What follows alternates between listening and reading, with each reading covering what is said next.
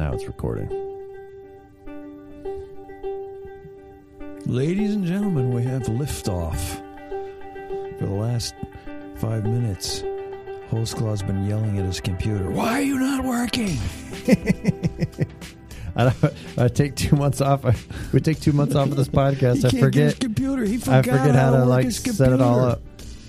I don't know how it's going. Of course, I'm no one to throw stones from glass houses because, of course, I don't know anything about what you're doing. And with that in mind, we do have a bit of an announcement to make at the end of this podcast, don't we, Jeff Holsclaw? We do. We have huge news about the future of the Theology on Mission podcast, but we're going to save that because we also have huge news breaking here in the Christian subworld.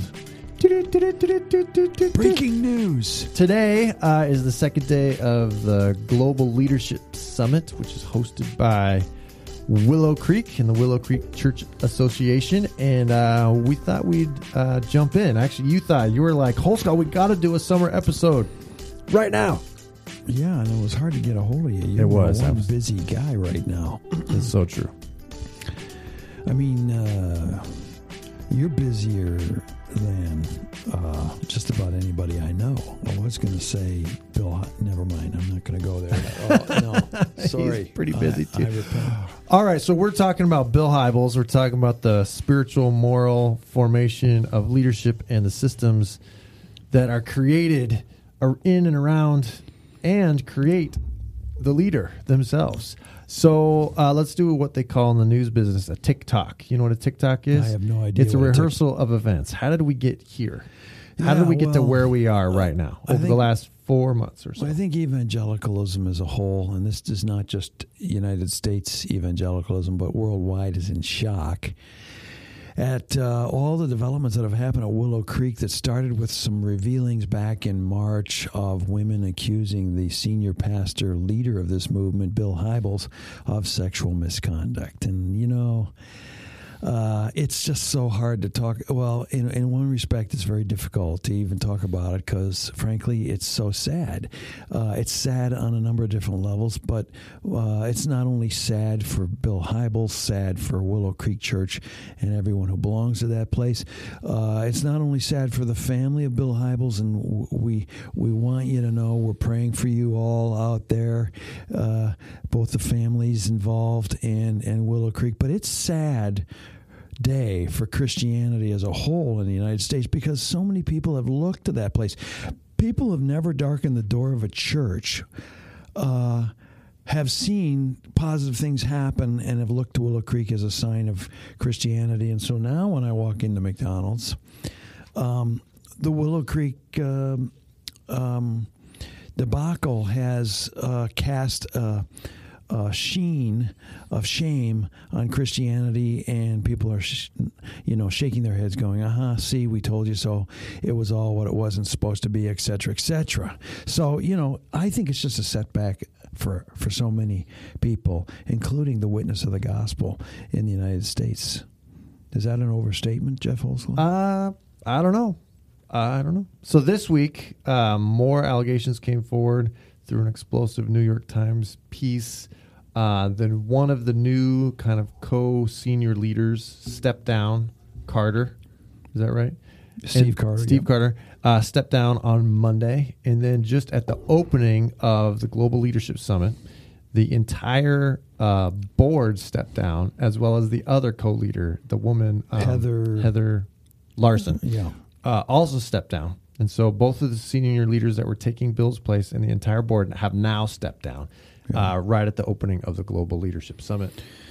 And so this we're is at the point of a crisis here of monument. Really, it's hard to overstate the crisis that this causes at Willow Creek. Never mind for the many churches that look to Willow Creek for direction and leadership in what they do. And just earlier this week, a colleague here at Northern Seminary walked into our office, my office, while you and I were talking, and just sat down and asked, "How does this happen?" Remember that? She said, "How does this kind of thing happen? What could have prevented it?" Yeah, and so what we wanted to do in this podcast is just throw out a few kind of post Willow Creek crisis reflections as to what I think the issues are that we need to think about and learn from after the Willow Creek debacle is over. And so the first thing I would like to say, and this has been a bit of a source of consternation on my Facebook page and Twitter. Oops, sorry about that, folks. My phone is not turned off. Hold so I don't make fun of me. Rookie mistake. But, actually, mine's not muted either. But, I put on Facebook this comment. This was a couple days ago. Supposedly, we're told Willow Creek needed more accountability.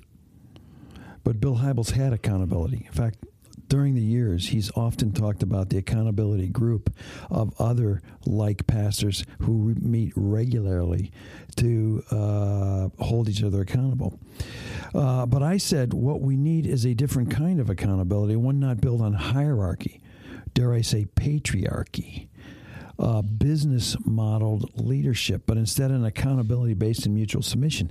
My whole point here is that when you have a structure based on hierarchy, that is a senior pastor put in charge over staff and for that matter, congregation. You create systems that distance the senior pastor above the rest of the people and make him the celebrity or the person, the orbit around which everything goes. And this person has all sorts of pressures built in that separate him from accountability, that separate him from mutuality, from people telling him the truth about himself. And actually, it creates an aura about him. He becomes untouchable. He's the great one. And this dynamic, I contend, creates not only the possibilities, but the probabilities of moral failure. There are people who will be able to avoid moral failure in this design of leadership. But I think it just creates the propensity. You know, there are three great sins: sex, money, and power. Mark Driscoll had the same hierarchy, and he fell out of his coerciveness. There are others, names I won't mention, who have fallen on basically in their moral character in relation to money and finances. And we lose our ability for mutuality wherein discipleship and growth can take place. I declare the whole leadership structure of the Global Leadership Summit, almost forgot what that it was, the GLS, I contend that whole leadership structure needs to be examined for the way it shapes and forms leaders into moral failure.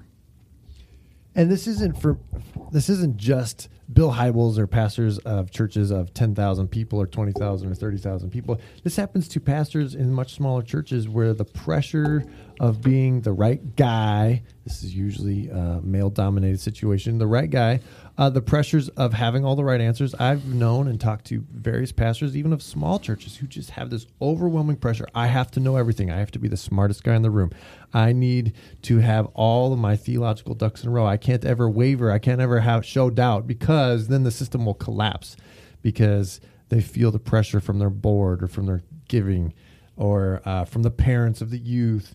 And so this isn't just something that happens in ginormous churches. It happens all over the place. Hierarchy is endemic to the church of Christendom worldwide. And again, what I want to say is when you put a pastor up above everybody else, you create distance and you lack the systems of mutuality where the pastor can actually hear. Look, there's no pastor who's perfect. Hello. We all have problems and issues that we have to sort out. If you isolate the pastor unto himself with no community by which he or she can grow and learn about their sin, that probably whatever that sin is going to grow into a monster, and you're going to have a moral failure on your hands eventually. So if we say, if we were to kind of break it down to its very minimal form, who's at fault? Is it the church at fault? Is Willow Creek as a whole at fault, or is Bill at fault? Everybody's at fault. Why? And so, why isn't it just because Bill bit by bit, inch by inch, gave into a growing whatever sense of sexual misconduct, kept getting away with it, kept growing. He should have. What's the scripture from James? He should depart from sin. He should flee from the devil. Like, can't we just be more vigilant in our holiness and our character? So hey, no one's saying Bill is not at fault. And you could say he's even more at fault because he's the one who created this leadership machine in the first place. But we must understand the dynamic that we put every one of our pastors in when we set them up above the congregation. And we expect them to be an example and lead out of their moral leadership. And by the way, because that expectations pressure's put on them, their character flaws, as I said in the great giveaway in that chapter on leadership, their character flaws are revealed at great personal peril. If you are very tempted not to tell everybody about your issues in your marriage or your issues in, say, your thought life or the ways you've been tempted in this area or that area or the problems that are going on in your finances or maybe an addiction of some sort. You don't want to tell that to anybody because you lose your authority and you lose your job and everything, and the rug gets pulled out from underneath you. And so this is what happens when you place a leader above a congregation. And I then would add worse. They have no place to work out their salvation with fellow believers because you've set them above everybody and they can't reveal their issues and their problems. And I contend you get desensitized. And you don't even realize. And then when you get praised over and over again, so Bill Hybels gets put up on this pedestal, pretty soon he starts believing the headlines about himself. And he gets desensitized to what he's actually doing. He becomes an island unto himself, a narcissist. And so, folks, I'm pleading, let's take a look. Let's everybody take a look at what you're doing to your pastors and call them out of that and say, do you need a group of 3 to 4 people that you know well and that you can mutually submit to and tell your worst sins and all your thoughts without getting condemned and removed by a committee because you dared admit you lusted after such and such, or you overspent on such and such, or you have a debt now, a gambling problem, such and such. We need to have spaces for pastors to work out their salvation in fear and trembling. Amen to that. Amen. So, and I don't want to jump too far ahead. I'm very practical and action-oriented. So we have people in churches. Maybe we have pastors listening to Theology on Mission. What would we tell them? How do you start turning the ship? How do you kind of protect against this kind of culture from being built up in local churches? Well, dude, I can just tell you out of my own pastoral life. And by the way, you pretty much know. There's no kidding anybody in this room. I'm not. Pretty much, you just get Jeff and Dave in a room for 10 years yelling at each other, and all of a sudden, they're better men for it. Okay, we all know Fitch has his You too, faults. Matt Tebby, if you're listening. Okay, Matt Tebby, you know what I'm talking about. But no, we need to be, first of all, openly inviting people to speak truth in love into our lives. We all remember, I don't know if you were there or not, that first men's group meeting. I don't know if it was the first one, but it's certainly within the first couple of months at Life in the Vine when we were just starting the church, and I asked a few people to tell me. I opened my arms and I said, I need to hear what you're thinking. The thing that you've always wanted to say to me, but you were afraid to tell me, I need to know. Tell me what you're thinking, where you think I have sinned against you, but more importantly, just what issues I have to deal with in my life. And Mark Bloomquist says, what? You want us to tell you? You're the pastor. And I said something like, hell yes. I want to tell you to tell me what you think. You think I want you walking around thinking these things about me without me knowing? And that, I think, broke the ice. And I think we need to do that as pastors. Find a group of people, men or women or both, that can speak truth into our lives with love and compassion. Second thing is, I think we ought not to feign our perfections and that we're always perfect in front of people. So I used to always talk about my latest marital argument from the pulpit, and some people said I needed to stop that. But I just was that your wife? Probably, because I frankly was scared to death. People might put me up on a pedestal, and I might get ruined. And I don't know. We got to find ways to get off the pedestal. And then thirdly, you and me and some other pastors did this back in the Life on the Vine days, where we used to meet together regularly and speak into each other's lives. No hierarchy. We forbid any hierarchy among the pastors. I refused to be called senior pastor. It was a mutuality, a polycentric leadership. We said that in front of the church, and I felt like that set the tone that you need to talk to me about anything you need to talk to me about, and vice versa. How did you experience that whole thing? You got anything to add to those experiences of how to avoid the leadership culture of distancing and being isolated from sanctification in your life? Yeah, and I think these could be applicable even beyond a pastor, just to Christian living, maybe in the business world. But how do you break down hierarchies? Well, if you were the perceived or actual leader, you should admit like your faults first. Don't wait for supposed subordinates to kind of fess up about how they've blown it. You can own the blame and then give away the credit is kind of what I'd say. Model repentance. Yeah, model repentance, but then also like give away the credit. Don't always seek to receive the credit for a good idea or for something to have gone well, because, even if you were the engine behind it, like give credit away to other people. These are ways that we kind of chisel down kind of the mountain of hierarchy bit by bit, is just by little ways of kind of giving away power, giving away credit, but then receiving and accepting blame, and repenting and confessing. I think those are a couple ways little ways where you can kind of do that work, and that can work in any size system, whether it's a small local church or some multi-campus megachurch. But we've been focusing primarily then on kind of the individuals. How do we as people kind of refine our character through different practices? But what can the institutions do? What can the church do?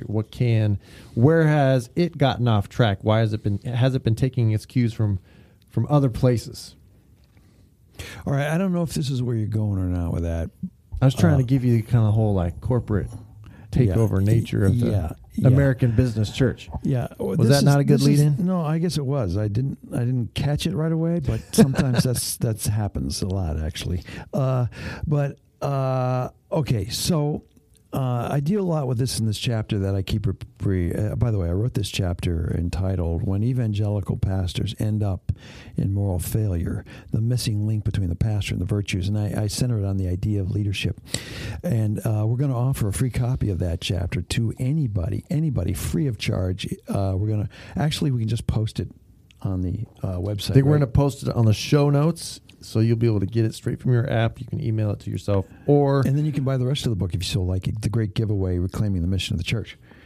This is over 15 years ago. I wrote this book, but ironic that we're talking about it. It today. was in the shadow of Willow Creek, even when we planted Life on the Vine.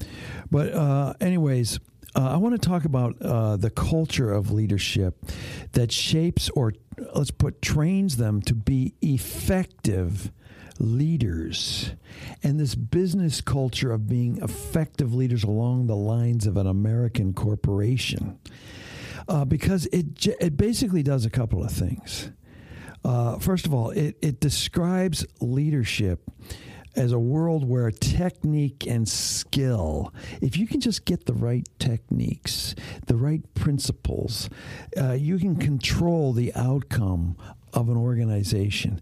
And so two things happen. There's an imaginary here. We see the world. We get trained into this world where we're in control. This is not the world of God, the lordship of Christ over the world. This is the world where I'm in control. I get trained to think I'm in control. That if I do A and B, I will get C. I will get 10% growth if I'm just a good leader. And I contend that this effective leadership, trains these pastors to be control freaks over their church, so much so that they can't allow conflict to reveal that they have a problem. but they have to take control of the conflict and do it in a way that that creates an outcome under their control. This whole effective, efficient leadership model creates a distance, and it does not allow for the space to deal with sin in your life and deal with all the ways God is working. It's folks, I categorically proclaim this to be a disease of the church that has hemmed God in, has kept him from working, and has created control freak leaders that can't listen to women when they say to him, look, that was inappropriate. What you just did violated me.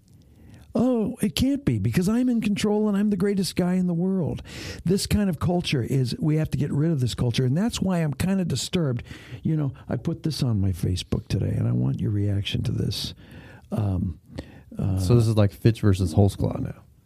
Yeah, Fitch. Instead of Fitch versus Fitch. Actually, it's Holtzclaw and Fitch agree on this 1,000%. I said this. More interesting than the resignation of the entire Willow Creek Elder Board and the remaining pastor, Heather Larson, is the continuance of the Willow Creek Global Leadership Summit without similar reflective repentance. By the way, I heard they did reflect on the failure of Bill Hybels, but I believe, and I heard a report today on the Global Summit. So I wasn't there, so I'm just surmising. If I'm wrong, I already repent. But I heard that they basically attributed it to a moral failure of an individual, then the moral failure of a leadership structure and culture as promoted by GLS, Global Leadership Summit. And so what I said is, I think the leadership structures as promoted by GLS shape leaders for moral failure of some kind. And I would suggest that this GLS needs a significant examination as to what they're doing and how it shapes leaders for this kind of moral failure. The leadership culture and the business models that it operates under have been a complete theological disaster as far as I'm concerned. Amen. I think so too. But I want to step back even further and say it's not just Willow Creek, seeker-sensitive churches, business-oriented churches and cultures. I think it really is kind of an influence, I almost said infection of the American entrepreneurial spirit and kind of our whole culture and history is that we celebrate the exceptional. We have a hero worship, celebrity culture, such that people with high gifts, and so Dallas Willard talks about how there's often a mismatch between our gifts and our character, or we could say are the gifts of the Spirit and the fruit of the Spirit. So the gifts of the Spirit, articulate communicators, great teachers, compelling vision casters. Those are gifts of the Spirit in one sense, and yet we're also called to develop the fruit of the Spirit, which is our character. And we need to bring into alignment our gifts and our fruit. The gifts and our character. You act like we can do that. We need to. No, but I've been saying the Spirit the whole time. The Spirit is the one that cultivates these things, that cultivates our character. But it is us, and I think it's us in the institutional sense. Is so often we can find a person who has such great gifts, and those gifts, when used, then can build the system that we're a part of. And so we want to make sure those gifts. But then we lose sight of the character or the Spirit, the fruit of the Spirit, are the developing love, joy, peace, patience kind of things, right? And self-control, which is the last gift of the Spirit, self-control. And when it comes to the three big sins, whether it's sex, money, or power, that's a loss of self-control, right? Yeah. So how can we bring into alignment the gifts and the fruit? And this isn't I just want to throw a little edge, a little crack in the wall here, your wall of this argument. I want to suggest that what leadership culture does is it separates the skills of pastoral ministry from the gifts of the Holy Spirit pastoral ministry. So you're operating. You cannot, folks, you can operate. If you're a gifted public speaker, not to be confused with the gift of proclamation and preaching, you can build a church on that energy. But I'm not so sure it's the Spirit at work. And so I think often what leadership culture does is it separates the techniques and the skills of someone who could be a good leader in the megachurch world from the gifts of the Holy Spirit. And I think that's where it all goes wrong. And that's where I think the gifts of the fruits of the Spirit get lost. But anyways, that's a subject for another. So a podcast. return to the Spirit-filled leadership of Acts. Absolutely. All right. Well, hey, before we get to our big news for... I got one more thing I want you your got one more comments thing? on. Yes. Okay. I want to suggest to you, and I've been arguing this for years. There's been some people that have been said, well, I guess egalitarian understanding of the genders in ministry didn't turn out so well at Willow Creek. I want to argue, folks, this is a glaring reveal that when I'm talking now, the we is us men, invite women into ministry on our terms, the terms of hierarchical, effective, skilled, celebrity leadership, when we invite women into basically men's patriarchy, bad things happen, and even women come into the leadership under the allure, I could be that, and we end up creating this monster. But actually, we need to, again, go back to mutuality, polycentric leadership, no hierarchy. We lead in mutual submission one to another, where we become the first gifts and I write about this in Faithful Presence, the first gifts that set into motion the rest of the gifts. And if this is the case, then it looks totally different than men inviting women to come into leadership on their terms. I think we need to get rid of that. And when I argue for men and women in ministry, I mean men and women in ministry together and the removal of all patriarchy, all hierarchy, and us together in ministry together. Can you just make one more comment before we move beyond? No comment. I agree with that wholeheartedly. And do you see how this really teaches us what a disaster it is when women are invited into a man's orbit and man's patriarchy, and how they get set up to become abused by this system? Mm-hmm. Mm-hmm. All right, yeah. You're not. I don't know what you're thinking about right now. Well, what I'm thinking, that's a whole nother podcast, and we've done that podcast a couple times, and I agree. So I don't have anything to add. It's just that Willow Creek is the reveal on that issue, and I want everybody to wake up. And so, are we going to wrap this up by saying, "Oh Lord, can we pray that this become the start of something new, a new, let's call it a revival?" Because in this case, the revival is an accurate term. Revive what was lost, and call the church into mission, and get rid of this all these things we've talked about, and call the church back to local engaged ministry. Okay, maybe I should put it this way, because right now I'm feeling a little self-conscious. Should we wish for the end of the megachurch? I have come to the place where I no longer wish for the end of the megachurch, although I'm very hesitant and concerned that distorted views and practices of the kingdom flourish in megachurches. But I've also come to the place that you can have really screwed up small churches too. We all know, and so sin will exploit any opportunity that we give it. And maybe I would say that megachurches tend to exacerbate more opportunities for that. But I think God does a lot of good work through megachurches, or at least through small pockets and areas of megachurches. So that was a great way and a great measured way to say, let's learn from Willow Creek as to how to be faithful to being the church of Jesus Christ. And let's not throw everything, let's not throw the baby out with the bathwater.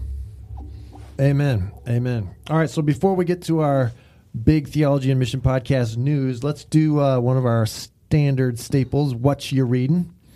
So what am I reading? I just picked up this great book called Conformity to the Image of His Son. This is about Paul's theology of glory. It's by Haley Jacob. It's her dissertation that she wrote with N.T. Wright, but it's this great exploration of what does glory mean in Paul's letter to the Romans, and then how does it connect with being conformed to the image of God, which is from Romans 8:29. And she talks about how she kind of debunks a lot of faulty ways that we understand glory or glorification. And she kind of comes down, which I think is just brilliant, this idea that the glory of God and then the glorification of humanity really mean this one thing. It means the restored human vocation of ruling over creation. So humans, when they're glorified and when God receives glory, it's because humans have now taken or have returned through Christ to that place that Adam and Eve had to rule over creation. And that God's glory and the glorification of humanity occurs when that happens in Christ. And so it answers this one question. A lot of times, Dave, you're a New Testament scholar back in the day. A lot of people say, well, Jesus preached the kingdom, but then Paul comes along and he only talks about Jesus. He never talks about the kingdom. And the brilliance of Jacob's book here is to show, well, there's kingdom language that Paul uses. He just uses the word of image and glory to speak about God's kingdom coming to earth in Christ and through humanity. It's brilliant. I love it. So that's what I've been reading. Wow. Yeah, I know. That was a lot. That was like a whole theology class. Why don't you give us a lecture for That was a whole theology class I will say in this, one book review. I kind of was offended when you said he used to be New Testament scholar. So I've been going back to reading. So all you heard in that whole review was how you were offended. Okay, once you said he used to be a New Testament scholar, everything else I shut down on. So there's this book by Ivan, or it's actually written by David Cayley, but it's The Rivers North of the Future. The New Testament of Ivan Illich. And I just love, I've been going back to this. John Massimia, a Canadian doctoral, actually graduate of our program in contextual theology, used Ivan Illich a lot in his dissertation with us. But this was 2 years ago, and I've just been going back to it because Ivan shows how the desire to control has really perverted Christianity into what has now become modernity, and he shows all the ways the desire to control God and systematize what God would do in your life through the Spirit is really not only undermining the work of God in the church and in the life of Christians, but it's created this modern society. And it's very illuminating for someone who wants to penetrate through the problems of post-Christendom and Christendom, and it's the way it's kind of malformed us to lead Christian life. So I love that book. The other thing I want to say is I've just been reading Marcus Bart's. I'm writing a book too, Holzclaw, and Marcus Bart's Anchor Bible Commentary on Ephesians has a section on fullness that reveals this word pleroma. Paul uses it at the end of chapter 1 to describe the church as the fullness of Christ who fills all in all. It just describes so importantly how the presence of the living God in Christ fills the church in the same way that God filled the temple, and how that impacts the way we engage the world where God is present as well. It's only 10 pages, but I've been reading it now for like the 5th or 6th time here in the last month. McKnight says I don't read the Bible or study the Bible hard enough. But McKnight, I've read Marcus Bart's commentary on this word 5 or 6 times. It's 10 pages. I think it's worth everybody who wants to study Ephesians and ecclesiology to read that same thing. So that's what I'm reading. Excellent. Well, on to the big news.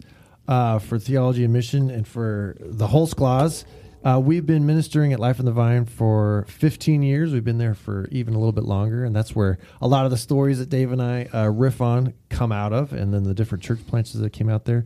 And we have loved serving there and ministering there for the last 15 years, but we just this last month took a call to a church in Grand Rapids, Michigan, to the Vineyard North, a Vineyard church there.